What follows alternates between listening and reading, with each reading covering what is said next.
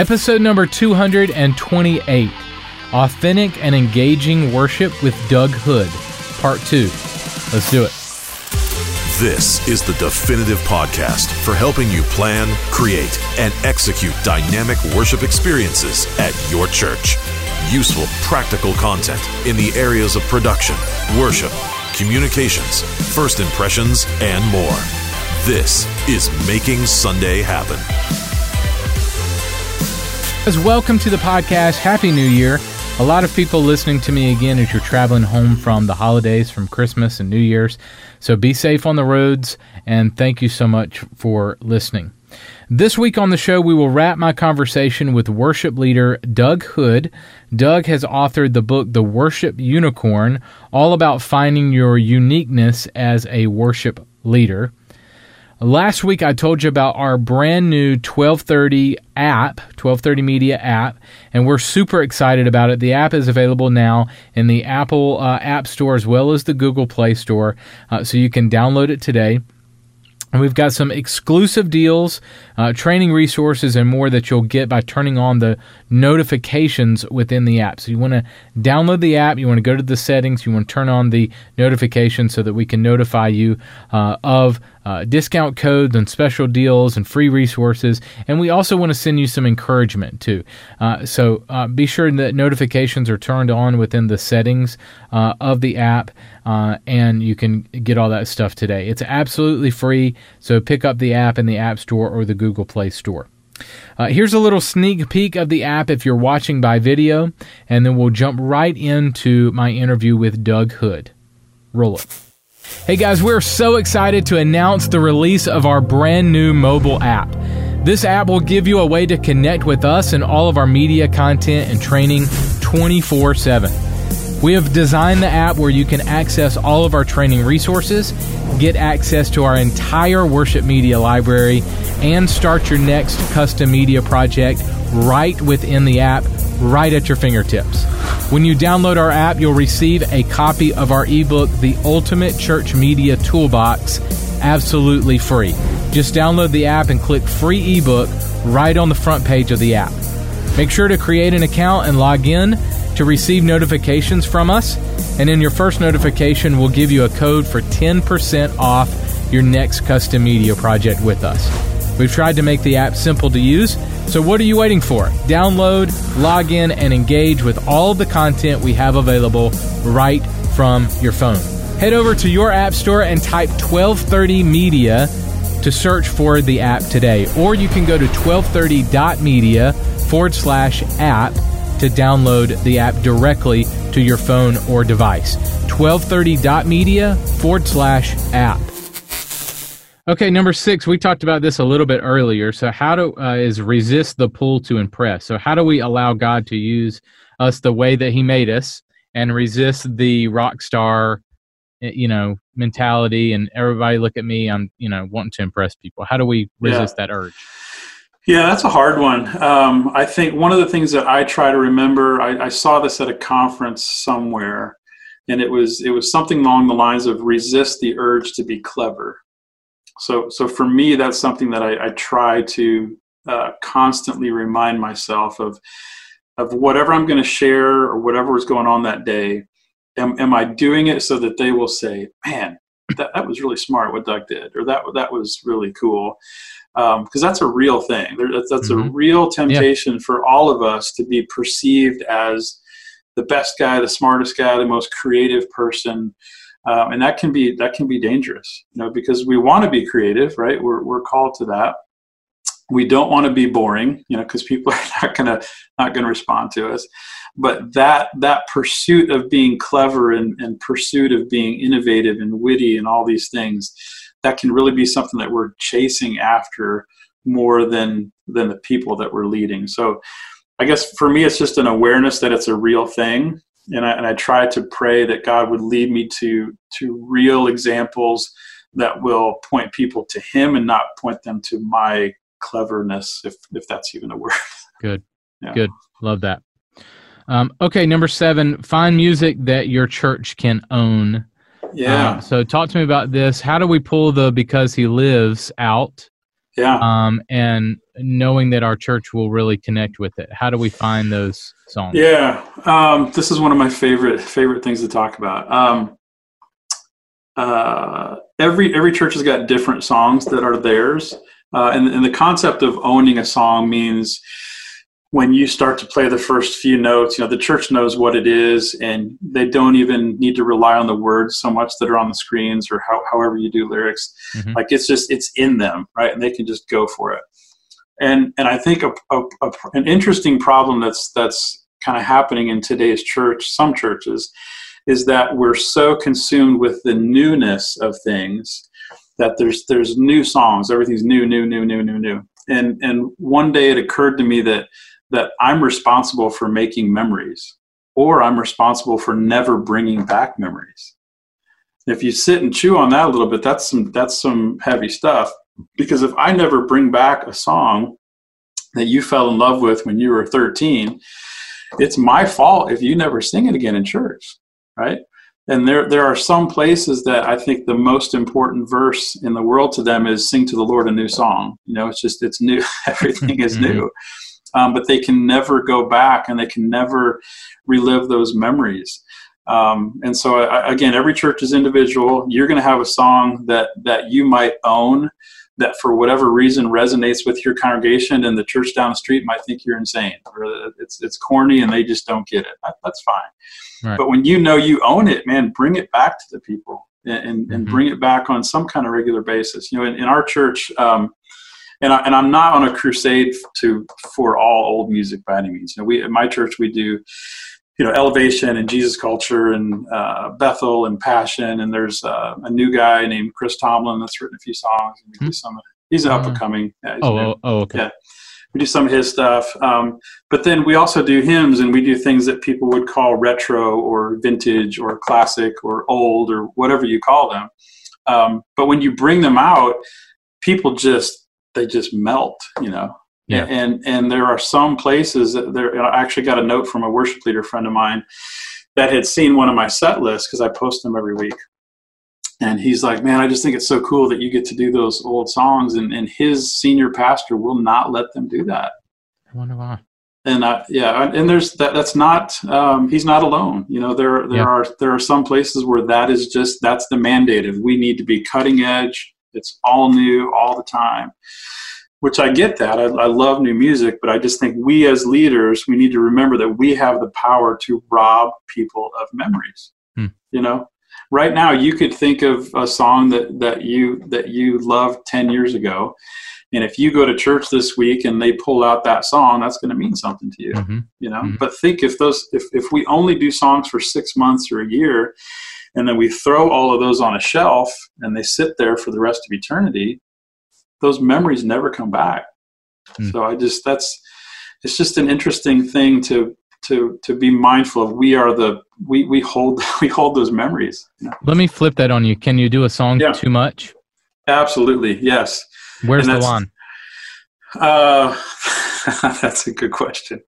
I think it's, wow. I'm tempted to mention song names right now, which I won't. I think it. There are some songs that a combination of heavy rotation on the radio and heavy rotation in our churches, and we just beat them to death, and they're sung so much that you can almost never bring them back. But I think for me, if a song hits that point, like it has a season and it becomes your epic song, if then you bring it out like once a year or something, I think that's okay. But at least I can only speak for my church personally and how we do things. I would never do it, twice a month for a couple months or 3 months or something. To me, that's too much. Mm-hmm. And I think maybe some of the reasons that we do that is, I'll give you an example. So I remember you remember the song White Flag? Yeah. Okay. So when that came out, I was just head over heels in love with that song. And I could see all the potential in it. And we launched it on, I think it was an Easter, and we actually had white flags, and we talked about it. And I mean, it was just this epic worship moment. And as a leader, everything happened that I hoped would happen. And there was this part of me that said, leave it alone. That was a one-off. It was so big and it was so impactful. Maybe that's just something that you do once and just leave it alone. But the temptation is I want to recreate that thing that happened on Easter. And we did it a few times after that, and it was good, but it was never that moment. So I think there are some times that God gives us a song and it has a long lifespan. It might have a 10-year, 20-year lifespan. Sometimes they have 2 years. Sometimes they're just once. Sometimes it's just it's a weird, quirky song, but it's the theme of that day, and it accomplishes something for that sermon or that ministry time, and it's awesome. And then it just goes away. That's okay. All right, let's move on to number 8.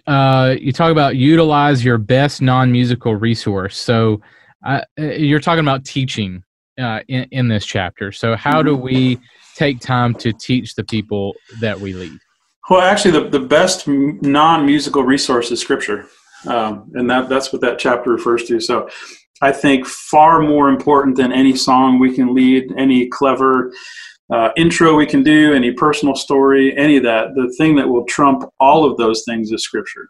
That is the only thing that we can guarantee that goes out and never returns void. That's ironically biblical about Scripture, right? Mm-hmm. So that's something that I think we don't use enough of. And there's an abundance of Scripture out there. But I love to share Scripture, and I know that when I do that, it's not about me being clever. It's not about me coming up with something that's cool and innovative. It's about God's word going out to the congregation. And I know, and I think it's Isaiah 55:11. I could be wrong. But I know that Scripture goes out. It always accomplishes what it's meant to do, and it never returns void. You can't say that about a song. You can't say that about some clever story that I have written that I might think is the greatest, most compelling, tear-jerking story ever. It might work. It might fall flat. But I know when I share Scripture, it goes out and it accomplishes what it's meant to do. So that's something, and again, for leaders that maybe this whole concept of talking terrifies them, and you don't know how to tell a story, and you don't know how to lead into a song, you can easily share Scripture, and you might not even need to elaborate it at all. You can just say, James 1:17, every good and perfect gift comes from the Father. And we're going to sing the goodness of God, and we're going to be thankful for every perfect thing He's given us, every good thing He's given us. But even if you didn't do this, what I just elaborated on, even if you didn't elaborate, and you just say James 1:17, you read it, you do a song, that's powerful. Mm-hmm. Yep. And so that's, if you're looking at baby steps of how can I lead better, I would 100% start with Scripture. Good. Excellent. Okay, number 9, don't be a foolish animal. So how do we not do something out of habit that we know might be foolish, but it's comfortable, it's familiar? Yeah, I think that is there's a scripture reference for that in Proverbs. It talks about as a dog returns to its vomit, which is a nice, cheery subject right about now. So as a dog returns to his vomit, so a fool repeats things. And so we would look at a dog eating vomit and say, boy, that's pretty stupid, right? Dog is not the smartest thing. That's pretty dumb. I would never do that. But that verse says if we just keep doing all the same stuff that we've always done, that's what we are like. And so that topic for me, it's a challenge to want to look at doing things different. And it's some of that is like we talked about being in a box earlier on. Some of it is about breaking out of that box. Some of it is about looking at our services and saying, man, have we done the same service the same way for 17 years? Maybe we could change something, And it could be as simple as, well, we always do one song at the end and we do 4 songs in the middle. Well, what if you did 3 songs in the middle and you did 2 songs at the end, and one of those songs you dedicate for a response time, and you want people to come forward and you want there to be ministry and prayer? It could be something as tiny as that, but we've got to be willing to try new things and change new things. Otherwise, we just keep repeating the same thing. And again, people that are getting this book are people that want to go deeper and we want to see people singing. We don't want to look out and just see people watching us. And I see that all over the place. Some of the early on, I remember being at a really big church, and it was kind of I was really impressed by them. Like, I looked at them and they had all the stuff that I wanted, right? It was a 2,000 seat church. It was a gorgeous room. They had killer tech and they had an amazing band. And I'm like, man, I want that, and I was there for a service and the music was going on. I look around and there's 2,000 people standing there watching people on the stage. Nobody was singing. I don't want that. We want to look out. We want people to be engaged. And so that's what the book is talking about, is what can we do to get people engaged and connected with what we're doing. Now, that doesn't mean that everybody needs to look a certain way or raise their hands or not raise their hands or dance or not dance or all that kind of stuff. But it means that in their heart, there's something going on. If we as leaders just are leading people and they are just standing up for 20 minutes and watching us sing 3 or 4 songs, and they sit down and go home, what are we doing?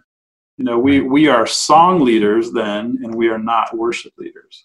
Good. Yeah. All right, last one is lead others in worship. So how can we, you talked about this, it's all about people. How can we, let our ambition for perfection, how can we let our pastoring for people overpower our desire for musical perfection or perfection from the stage? Yeah, I think there needs to be a mindset that we really are leading them somewhere. And depending on what your background is, as a musician or a leader, some people look at church and it's no different than a gig. You're on a stage and there's hundreds or thousands of people coming, and they're going to stand up and you're going to play some songs and they might clap and then they're going to sit down. And it's really that simple. That's completely wrong, I think. But to some people, that is the mindset. And they're not, when they're preparing services, they're not being mindful that my job is to take somebody and lead them to God, lead them to the throne, lead them into an experience where we are all collectively making this worship offering, and we're singing and we're saying, hey, God, here's this thing that we're making for you. Mm-hmm. And a lot of people don't have that perspective. It's just, hey, let's do some cool music. Right. And I can tell you a story about that if we've got time. I probably a couple of years ago, this is what was impressed upon me of leading people. Wait, before I do that, one other quick story. Sure. One of the things that we miss, I think, when we're leading people is we'll go to that first song and we'll get up on stage, and it's kind of like a concert where we'll say, hey, how's everybody doing today? Which is one of the worst and weakest things we can do. Yeah. Because you know what? I'll go ahead.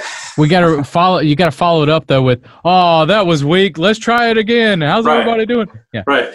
And I look back, and I've been guilty of that, but I stopped probably, I don't know, fairly recently. I stopped doing that because I saw a presentation somewhere, and a pastor made a great case of when you're sitting in the congregation and somebody up there on stage, the lights come up and they're all happy and they say, hey, how you doing? And you're thinking, well, I just, my husband just died.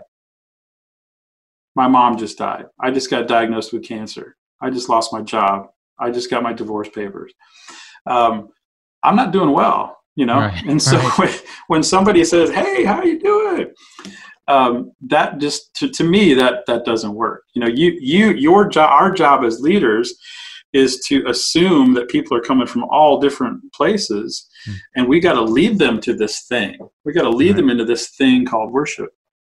And the story I was going to tell you was a few years ago, I got a chance to go to a Carrie Job concert. I write about this in the book, but my company was a sponsor for one of the local radio stations, and so the radio station called and they said, hey, how'd you like some front row tickets to Carrie Job?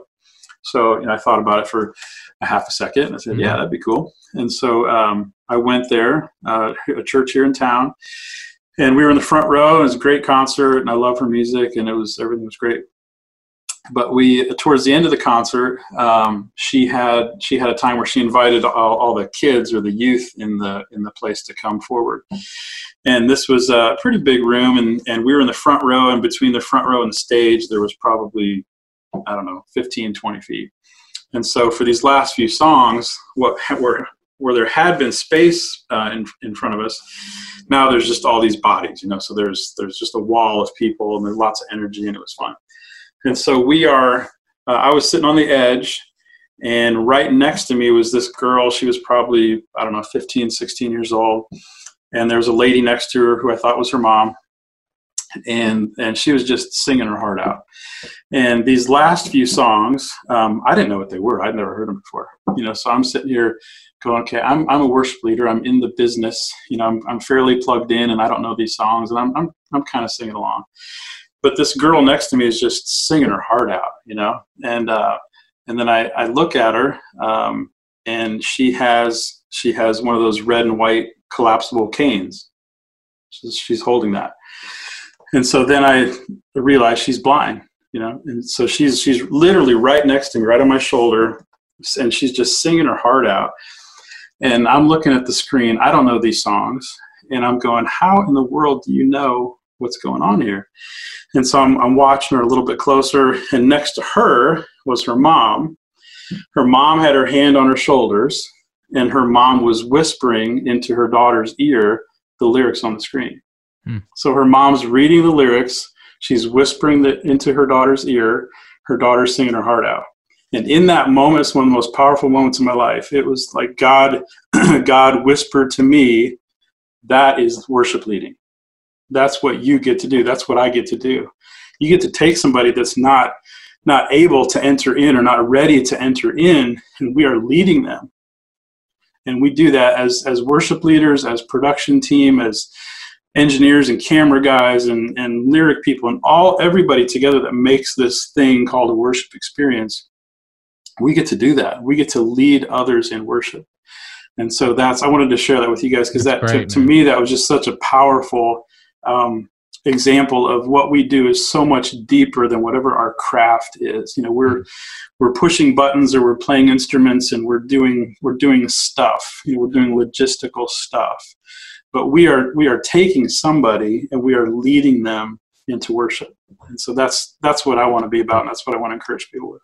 Awesome, man. I talk about pastoring first quite a bit. Man, it's a big passion of mine. I agree. Yeah. So I tell people all the time, so the name of our ministry is 1230 Media, and that comes from Mark 12:30, when Jesus is talking about what the greatest commandment is, and he talked about loving God, loving people. So we can have the best worship experience, best song choices, all that. It could push the button the right way. It could be flawless. But if it's not about people and seeing life change happen, then it's worthless. Absolutely. Yep. So I'm with you on that. All right. Last question for you. Why is it worth it to chase the unicorn? What are the benefits? It's that moment when everything happens. It's probably everybody has experienced that. And I kind of describe it as when God walks in the room. And I know that God is omnipresent, so he's in the room, and I get that.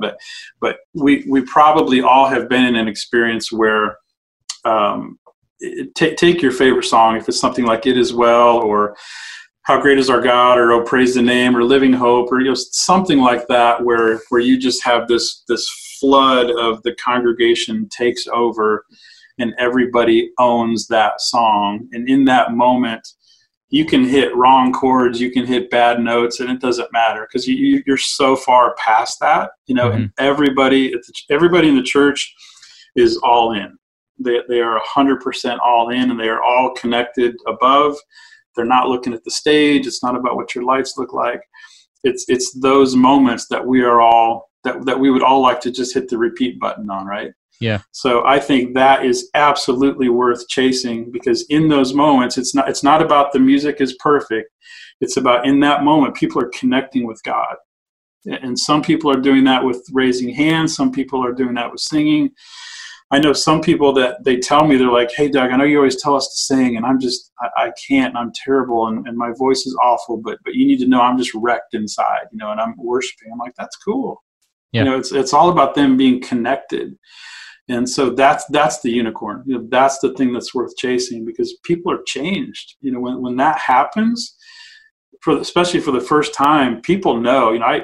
I can try to describe it and explain it and manipulate it and create it all I want. But I can't create it. None of us can create it.